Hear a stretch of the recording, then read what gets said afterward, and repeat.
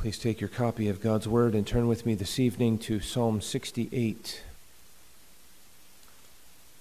Psalm 68, which is entitled To the Chief Musician, a psalm or song of David. And I would direct your attention to the third verse. Our text this evening is Psalm 68 and verse 3. But let the righteous be glad. Let them rejoice before God. Yea, let them exceedingly rejoice. It goes on in verse 4, Sing unto God, sing praises to his name, extol him that rideth upon the heavens by his name Yah, and rejoice before him. Joy. Joy is a simple three-letter word, familiar to every English-speaking person, even children. But what exactly is it? What is joy? And that is not as easy as many people might think, because it is not just a passing, pleasing sensation, which is what many associate with the concept of joy. And yet we open our Bibles, and the Bible is full of joy. We have the Psalms here in front of us, and the Psalms brim with joy. After all, it is the book of praise. It's a book of praise unto God. And so in these 150 Psalms, we have several dozen references to the word joy, joyous, joyful, and so on. And then you can add to that, of course, the words gladness and the words rejoicing, and it becomes multiplied many more fold. And so we're interested in this concept of joy. The believer, we know, has joy. The person who is truly converted, born of God, has joy. And yet the experience of that joy does not require us to know how all of its components fit together. We can have joy, experience joy, without exactly understanding all that it entails. It is helpful, however, and it aids our clarity, I think, to break things down in order that we might understand something of the inner logic, if you will, and the correlations that we find within joy as the Bible describes it to us. And so, with the Lord's help this evening, we're going to wade at least a little bit into those waters and try to gather from the Lord's Word some of the basics to help give us parameters and orient us to understanding better what spiritual joy really is. So we're here in Psalm 68, and you'll know the psalm well. It's a psalm that speaks about God going out before his people. He's with them, he's before them. He's, in fact, fighting for them, we're told. He's manifesting his presence in the midst of them. He's destroying their enemies, scattering them. He's delivering his people. And it describes many things about who Christ is and what Christ will do. This is, of course, quoted for us in the New Testament scripture. The book of Psalm 68 is. And in the midst of that, we have this reference, not only here but elsewhere in the psalm, to the righteous, that is, those who are the Lord's people, those who are converted, who are in a state of grace in union with the Lord Jesus Christ, the call for them to rejoice. So we're going to note three things this evening as we reflect on this question, what is spiritual joy? And we begin, first of all, with the nature of joy. The nature of joy. And we're going to touch on especially one important element of what spiritual joy is. Not exhaustively, but at least one important element. You'll notice the text says, let the righteous be glad. It tells them to rejoice. Indeed, it tells them to exceedingly rejoice. Into verse 4, they're to rejoice before the Lord. And so here we have the believer rejoicing in the Lord, the believer rejoicing unto the Lord, the believer rejoicing before the Lord. So we're gaining our bearings already, that it is in the Lord and unto the Lord and before the Lord and more. And so this helps us to make our first point of clarification or distinction. because we can think of what we might call happiness. And happiness is determined by outward circumstances. Happiness, or you can use another word if you like, is something that is natural to all people. So if the circumstances are appropriate and attractive and welcoming and pleasing in one way or another, people feel a measure of happiness about the outward circumstances in which they find themselves. But joy, biblical joy, is not determined merely by our outward circumstances. And that is because spiritual joy is supernatural. It is something that is above nature, something that is beyond the common experience of men and women, boys and girls, generally. It is supernatural, unlike what we're calling happiness. And you can appreciate something, at least in our English language, and I use this more for illustrative purposes than anything else, but the etymology of the word happiness, our English word for happiness, is connected to what we also refer to as happenstance, right? Happenstance, or chance circumstances. Indeed, the word hap, right, H-A-P, means fortune. So we have several English words derived from that, referring to fortune. To be happy is to enjoy fortunate circumstances, if you will. So children, if mama says that you can have a milkshake, you feel happy about that. Or if you learn from your boss that you're going to have a promotion or an increase in your salary or something, you're happy. Or you come out of a season of sickness and you feel happy to be relieved of all of the anguish that was associated with that sickness. I'm not insisting that we use the word happiness in that way, because the word has developed, and now we use it more broadly, and we use it in a lot of different contexts, which is appropriate. We'll refer to happy Christians, in terms of being blessed. I'm not saying that's inappropriate, but I'm saying that the word, the derivation of the word, helps us to begin to see the difference between merely our pleasing sensations in response to outward circumstances and biblical spiritual joy, because joy is different. And it's different chiefly because the source is different, as we'll see more in a moment. Joy is something that is felt. That's true. So joy is not something merely cerebral. It's something that is experiential, something that includes our mind, but is something that's felt. There is intense pleasure that accompanies joy. But it is deeper than just feelings. It's deeper than just feelings or emotions. It is at the root, at the core of the believer's being. It is actually underneath their disposition, if you will. So it's something deeper, something more substantial. So I'm afraid that so many think of joy as a light thing, as something that's flighty and something that's, tenuous even, and we think of joy as coming and going and whatever. And if we're thinking biblically, we should think of joy as something heavy, something substantial, something solid, something that's deeper than merely our transitory feelings and so on, something that's underneath all of that. And this is why, this helps you understand why, the reason why, that joy can be had simultaneous to other elements that you would think as contradictory to joy. And so we sing in Psalm 2 about the fact that we are to rejoice with trembling. That these two things can actually, and do actually, should actually go together. Or you think about joy in the midst of painful trials. The trials aren't evaporated by joy. The pain is still felt.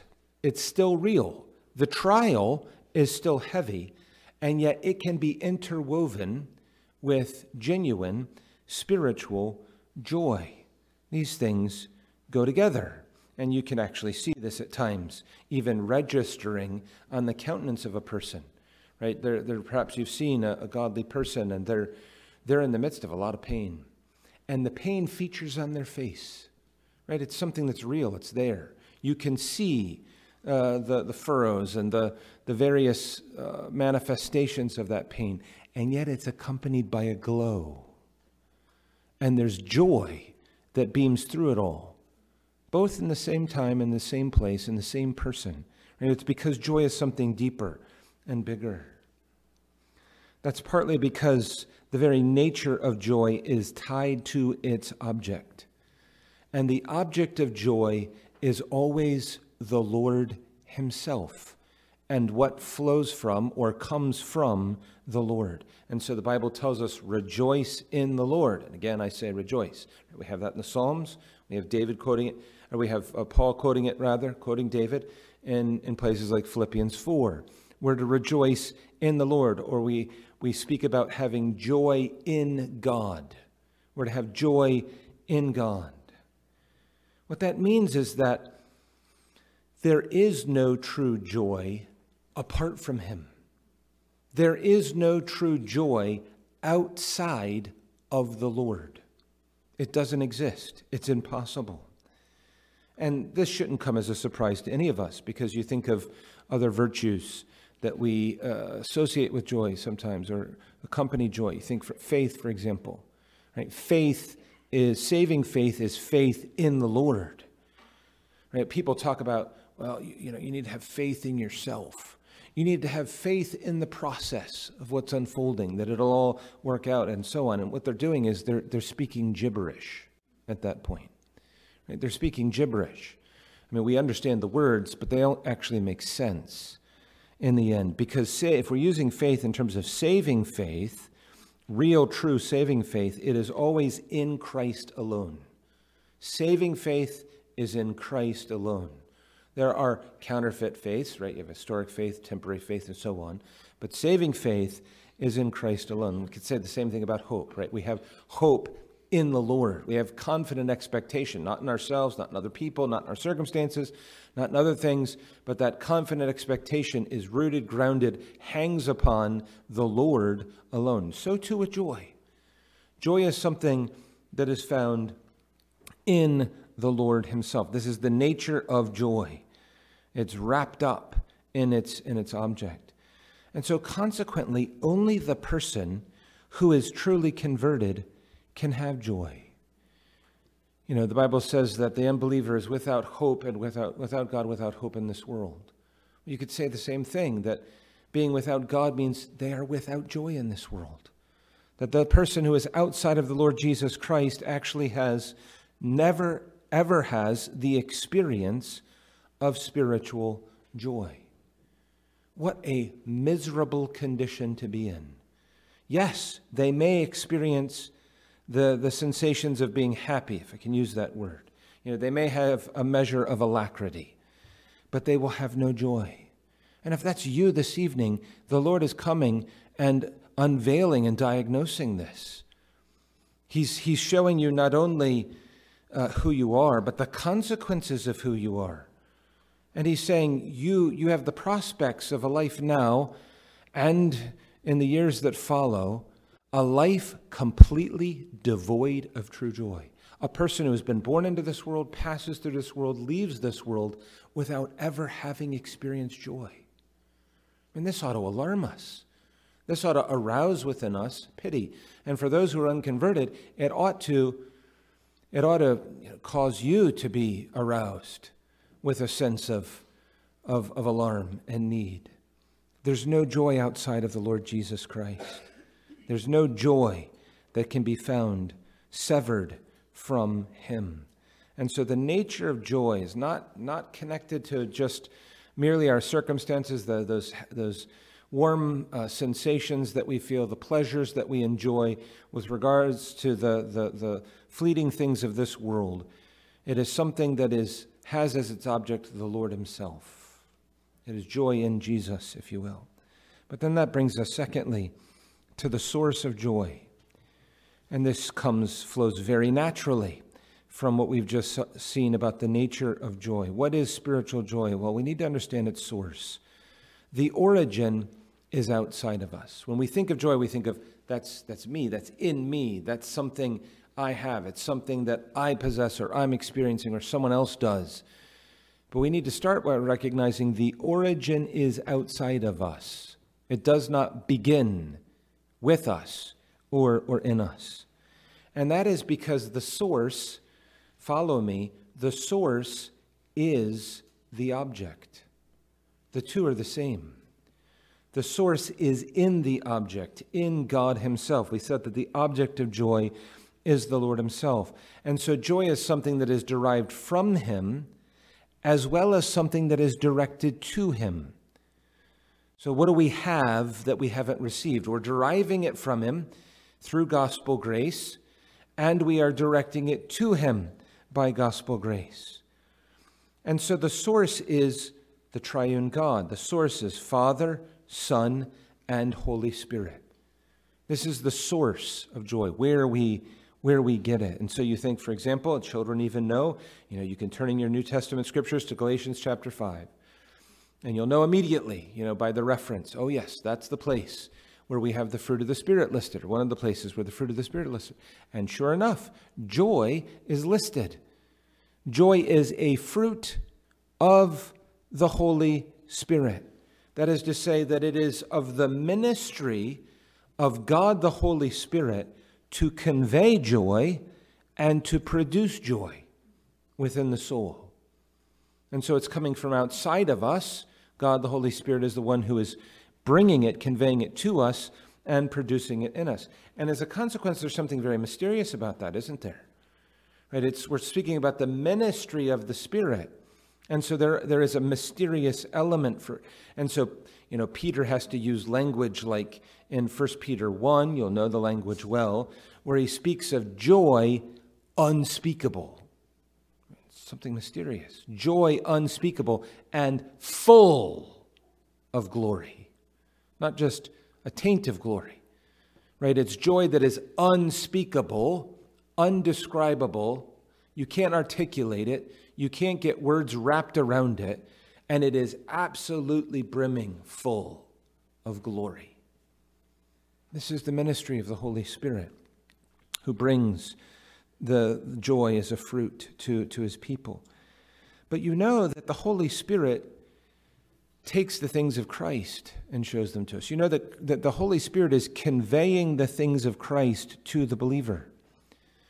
You know that his ministry is to apply all that Christ is and all that Christ has done too efficaciously to the heart and soul of his people. And so ultimately we're speaking about joy that is in Christ, because it is joy that comes from Christ. Right? It is the Lord's people who are abiding in him. He himself is the infinite reservoir of joy. And as we by faith are brought into union with Christ, and as we abide in him, we receive from him, and joy flows from him to us.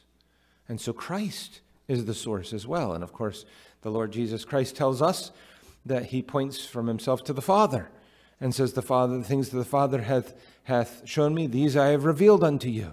Right? And the Father is the one who's chosen a people for himself and sent forth his Son to redeem them, and so on. And so the Father too is a source of joy. But thinking of Christ, it's of his fullness that have all we all received, and grace for grace. Right? This is a good, that passage in John 1 is one worthy of coming back to constantly. It's of his fullness, of Christ's fullness, that all we have received, and grace for grace. And so what does the Lord tell his disciples? You'll remember in that upper room discourse how this comes out again and again. He says in John 15, verse 11, for example, these things have I spoken unto you, that my joy might remain in you, and that your joy might be full. And so it's actually the joy of the person of the Lord Jesus Christ that is put into the believer. And as a consequence, their joy is enabled to be full, having received of his of his own fullness. Again, chapter later in chapter 16, verse 24, hitherto have ye asked nothing in my name, asking ye shall receive, that your joy may be full. And so it's no wonder to us then that everything associated with the Lord Jesus Christ brings with it joy in its wake. To hear the gospel preached, and for a soul to be given ears to hear and eyes to see and faith to receive and understand the gospel that is being preached. What is that gospel? That gospel is good news about the Lord Jesus Christ. It's the good news of the Lord Jesus Christ. And so we sing in Psalm 89, several psalms later, in verse 15, blessed is the people that know the joyful sound. Blessed are these people. This is true blessing, to know the joyful sound, to hear the sound of the gospel being proclaimed and brought home to our own ears. And then you fast forward to the New Testament, and we're right there on the cusp of the opening of the New Testament. And after all of 4,000 years, the promised seed of the woman has come, and he's born in Bethlehem and so on. And the angels appear in heaven to a group of shepherds. And what do they tell them? Well, among other things, they tell them, I bring you good tidings of great joy. I bring you good tidings of great joy. Unto us a child has been born. Right here, the Messiah has come. This is the best of all news.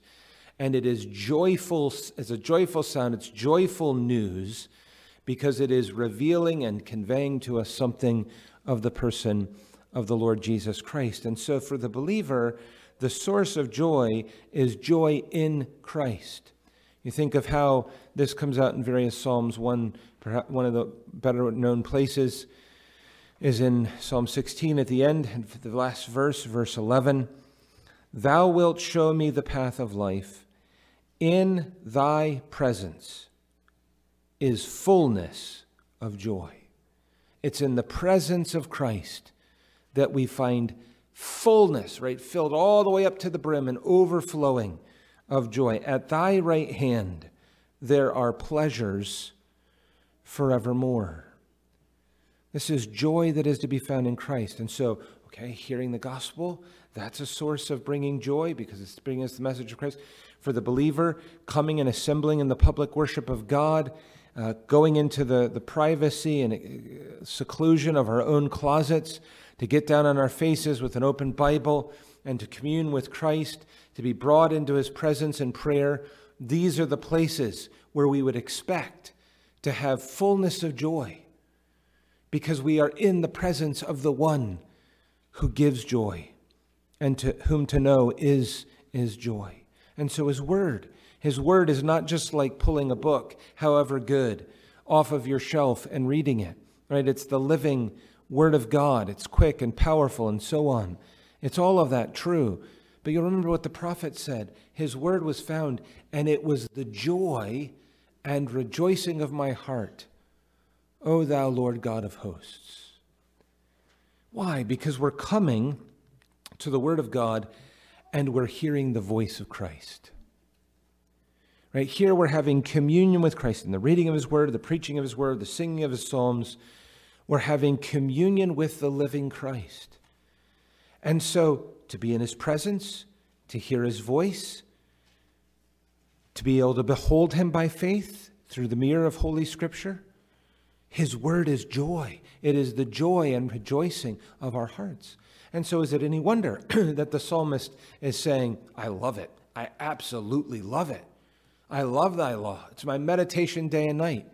It's no wonder that he associates joy with the Word of God because it's all derived from Christ. It's all coming to us from Christ. Salvation is joy. It's the salvation that is found in Jesus Christ. There is nothing more miserable than sin. There is no burden that is heavier than guilt. There is no ugliness that is worse than the stains and putrefying sores and defilement and uncleanness of sin. And so when the Lord comes, Christ comes by the Spirit, and he brings salvation to a soul, what's happening? That unbearable burden is being lifted, right? There's pardon that's granted. That guilt which was so tormenting, and the conscience which is tormented, is relieved. And the pardon and forgiveness that comes from the Lord Jesus Christ through the Spirit indwelling his people and imparting that grace to them, it produces joy. And so there's nothing more joyful than the Christian who's been liberated from the condemnation of sin. There's nothing more joyful than being given access into the favorable presence of God. There's nothing more joyful than being able to, whatever else is going on in life, to know I'm out of hell and will be forevermore. And that despite all the difficulties of this life, the prospects of what lies ahead is sinless, perfect, glorified humanity in the presence of the Lord with infinite joy. This is the salvation of God. This is what the unconverted do not have. This is what the unconverted cannot have apart from the Lord Jesus Christ. For the person who says, I'm good, and good is good enough, and who refuses to hear what the Lord says, you're not good, and it's not good enough, that you're a sinner, and that you've provoked God through the wickedness of your own everything in your being, and that there's only one who can save. This is what's so desperately needed. And what does the believer have? They have a life described in verse 19 of Psalm 68. Blessed be the Lord, who daily loadeth us with benefits, even the God of our salvation. This is the believer's life. Daily. That means that all that he provided yesterday wasn't enough, and last week wasn't enough. That we didn't exhaust it, that we didn't expend all that he's given to us. Because with every new day, he loads us, right? He loads us down. He overwhelms us with benefits as the God of our salvation. No wonder the believer's life is that characterized by joy. And so Christ says, my joy, my own joy is going to be in you. It's not just that the Lord has joy, Christ, the Redeemer, the God-man has joy, and we end up with some joy as well. No, we end up with his joy. Right? It's through union with him. And as I've noted this before on another occasion, but in this life, the Christian has Christ's joy in us, if we're a believer. But the wonder of wonders is that in heaven, that's reversed. And he says, enter thou into the joy of the Lord. So in this world, Christ's joy in us. In the next world, we are plunged into his joy. Enter thou into the joy of the Lord. The way I described it last time I said it to you is this. Children, think of having a cup of water. Right? You can take a glass of water and you drink that water. Now the water is in you. That's one thing. You have that picture. Now go down to Charleston and get on a boat and go 100 miles into the ocean to where you're way out in the deep. You can stand on the edge of that boat and jump into the Atlantic Ocean. And you're plunged, immersed into the ocean, surrounded by untold billions of gallons of water. Now you are in the water. Right? That's the picture that the Lord's giving to us about what's to come for the believer. And so there is the source of joy. The source of joy is found in the Lord. Thirdly, the experience of joy. We said that the origin is outside of us. However, the substance is inside of us. It comes from without, but it comes to us within. And so the experience of joy. Christ's joy is worked into the soul by the Holy Spirit. And there is this deep current, which then bubbles up, as it were, to the surface. It never begins at the surface, but it is a deep current that emerges, bubbles up, as it were, into the experience of the Christian. The fact is that if you seek joy as an isolated end in itself, you'll never get it.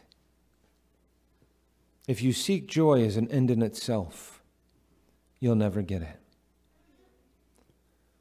No, joy comes as the result of exercising faith in Jesus Christ. So the Bible says that we have joy and peace in believing. There's joy and peace in believing. So you know, at one level you think, okay, then it's a fruit of faith. It's part of what's associated with faith. It comes from faith. But if we just stopped there, then we would think of, okay, faith as its own entity, somehow producing joy, and that would be wrong. Because faith is faith in Christ. It's faith in Christ. And so the focus is Christ. And the focus must be Christ by the Holy Spirit. So that faith sees, and faith lays hold of, and faith receives Christ. And then in having Christ, we get joy as a result. And so the experience of joy comes, obviously, through the gospel and through receiving Christ in the gospel and laying hold of Christ as he is offered to us in the gospel. But that experience of joy doesn't stay there, nor is it ever stagnant. So Nehemiah chapter 8, verse 10 speaks of the fact that the joy of the Lord is our strength. Right? This reinforces what I said at the beginning. Don't think of joy as a light thing. Right? Joy is something substantial. Joy is something that is significant. The joy of the Lord is our strength. It's something that imparts power, something that imparts might, strength.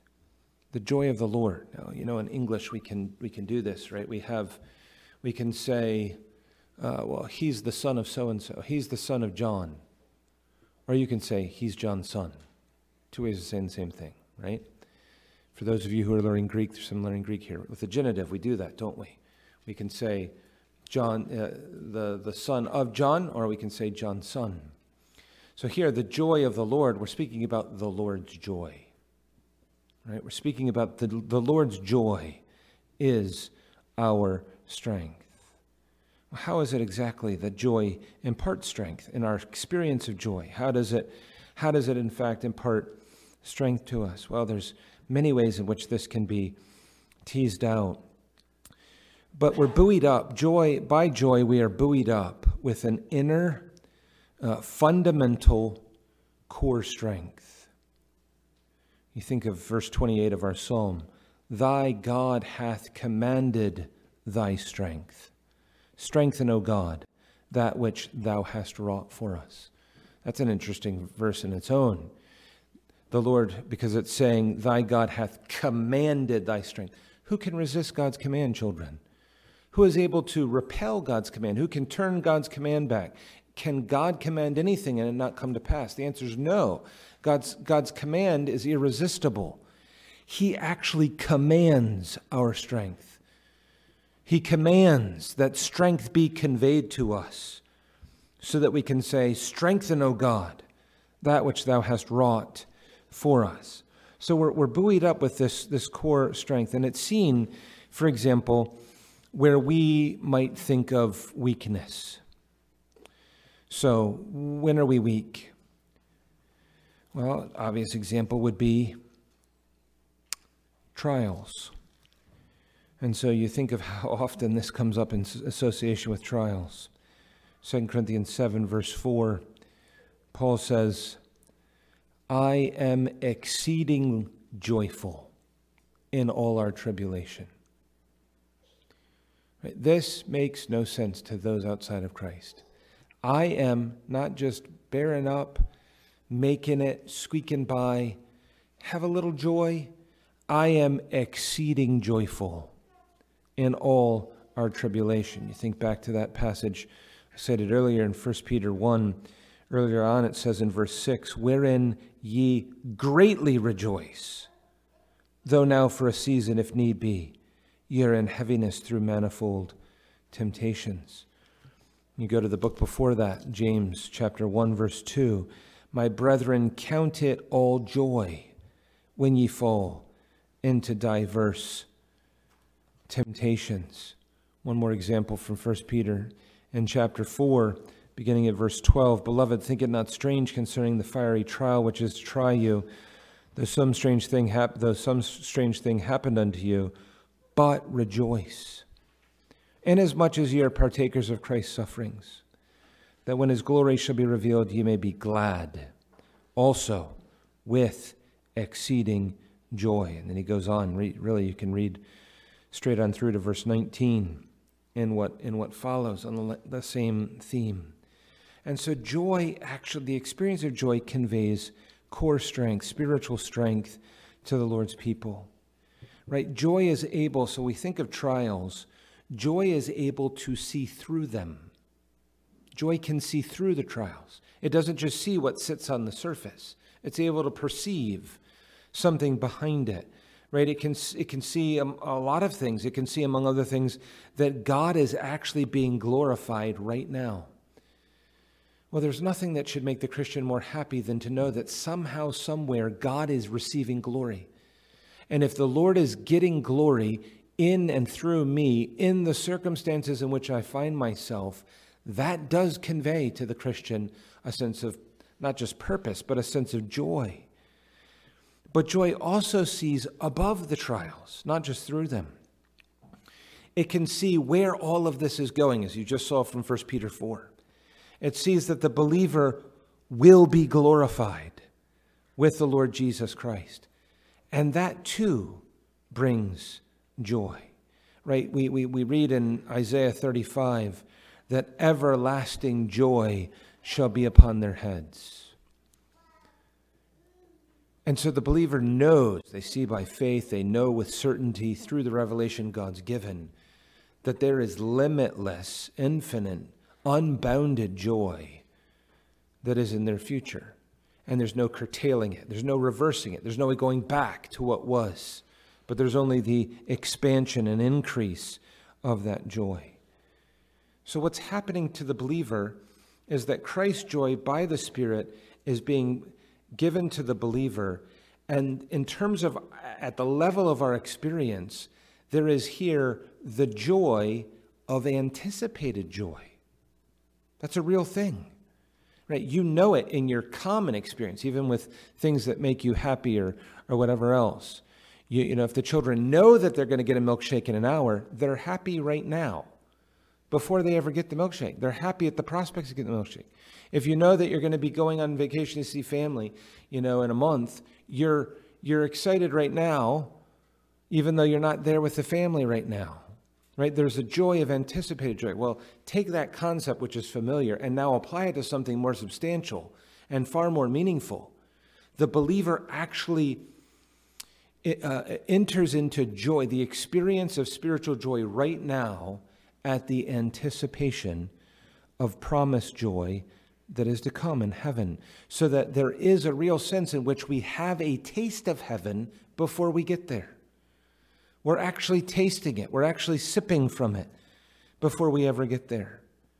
So that's seeing above the trials, the joy enabling us to have strength because we're seeing above them. And I said also, joy sees through them in the midst of trial as well. The joy that the believer finds is in fellowship with Christ in suffering. So that in the midst of the trial, the Lord has created a context in which, in very specific and special ways, He holds intimate personal communion with His people. And so there's this joy derived from the communion with Christ at present, in the middle of afflictive circumstances. Right? The context may be trial, but the experience in that context is joy for the Lord's people.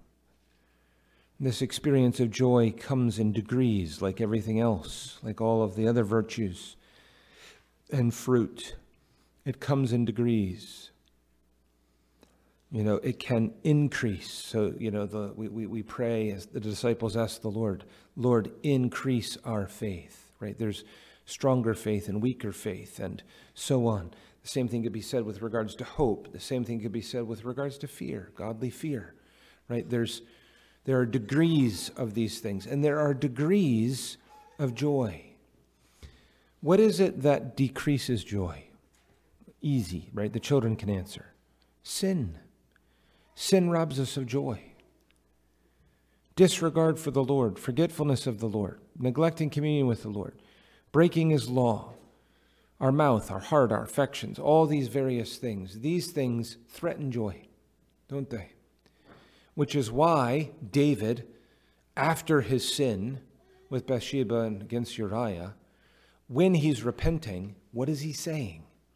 He's saying a lot of things, which you know well, but he says, restore unto me the joy of my salvation. Give me more, Lord. Give me back what I lost and increase it. Restore the joy of my salvation.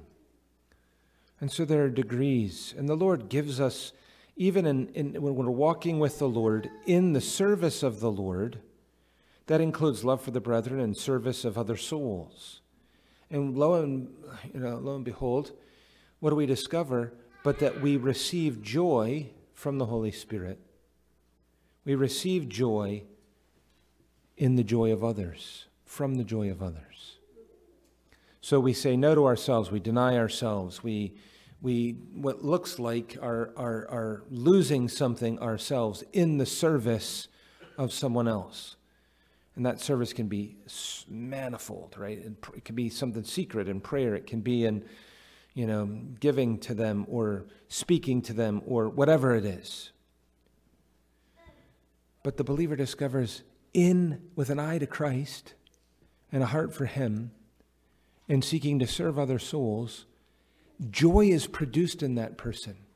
And when we see the fruit of our service producing joy in them, we derive joy from it. Right? That's the Holy Spirit at work.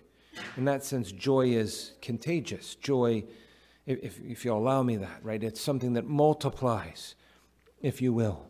How often the Apostle Paul is using this sort of language. One example would be to the Corinthians, in 2 Corinthians. He says in verse 13, I had no rest in my spirit because I found not Titus my brother. But taking my leave of him, I went from thence into Macedonia. And then he goes on to describe how Titus coming and Titus being filled with joy. Go to chapter 7, verse 13. He says, therefore we were comforted in your comfort, yea, exceedingly the more joyed we for the joy of Titus, because his spirit was refreshed by you all. And then, when he's writing to the Thessalonians, he'll say, you are my joy and my crown. Right? He's saying, my service to Christ and investment in the souls of others, this is a source of joy in the Lord Jesus Christ, the experience of joy. And so it's not something where you're holed up in a little hideaway and you sit there and wait for joy to come. But it's in the warp and woof of the Christian life, in communion with Christ, in his worship, in the service of his name, in caring for his people, in all of these things. These are the avenues in which the Lord, by the Spirit, brings joy to his people. And so we need to be in those avenues. We need to be running in the vein the Lord has promised for us. And one last thing here with regards to the experience of joy. You'll notice immediately following in verse 4, sing unto God, sing praises to his name, extol him that rideth upon the heavens by his name, Yah, and rejoice before him. And so here we have a call to rejoice in praise. A call to rejoice in praise. What exactly is happening here? If you try to begin to break this down, believers, the Bible is calling this is a command, a duty that we're called to praise the Lord. But the believer is choosing to direct his or her thoughts to the Lord. And in praise, that's what we're doing. We're directing our thoughts to the Lord. And in praise, we begin to adore him. We begin to worship him. We begin to extol him. We begin to speak to him about who he is and our delight in him and the glory that is due to him and so on. And so we direct our thoughts to the Lord. We begin to adore him in praise. That carries our heart into his presence, and it fills us with joy. The most immediate and direct way, putting all the components together, to be a recipient of joy is to praise the Lord. And this is something we choose to do. Isn't it interesting? You know, how often when a Christian has never been in a funk while their heart and mouth is filled with praise to the Lord. The two things are incompatible.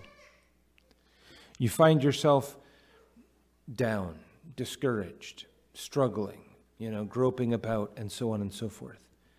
And there's a lot of things you can't change about the circumstances that the Lord has allotted. But there's this one thing you can do. And in the midst of those circumstances, you bow down and deliberately praise him. And as you lift your voice, along with your thoughts and your heart, in praising the Lord, whether in the singing of his psalms or in prayer, and your thought is the thought of God, and you begin to adore him for all that he is, lo and behold, what happens? Time spent there, the heart's lifted, the mind's clearer, and the soul begins to brim with joy in him. Because whatever else is going on in life, he doesn't change. And he is always a perpetual source of joy for his people.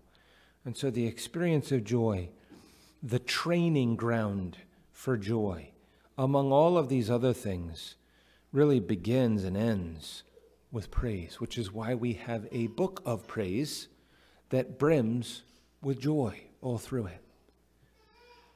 And so it's good for us in terms of the believer in a state of grace to be much in praise. The one who is much in praise, irrespective of how they're feeling at the time. The person who is much in praise will be much in joy. Our joy will be full, the joy of the Lord Jesus Christ himself. Well, this helps us at least wade into the getting our toes wet and understanding what spiritual joy is. May the Lord multiply that joy in our own souls. Let's stand for prayer. Almighty God in heaven, O Lord, we have been told to rejoice in the Lord.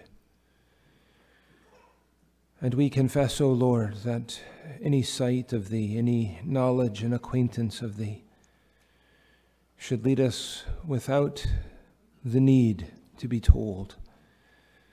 And yet in our foolishness and sin, how thankful we are to be directed again and again to rejoice in the Lord always, at all times and in all circumstances. We confess that you are worthy, O Lord, of all of that praise and all of the honor and glory that is given by angels in heaven and men on earth.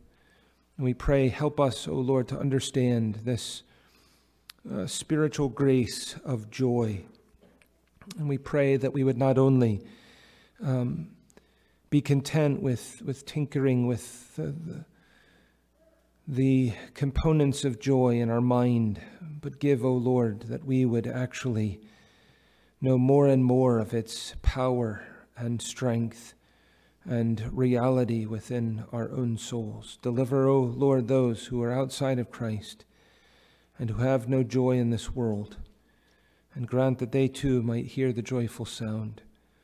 And lead us, we pray, with thoughts to that end, to the day that is yet coming, for all who know the Lord, when we will be told, enter thou into the joy of the Lord. For we ask these things in Jesus' name. Amen.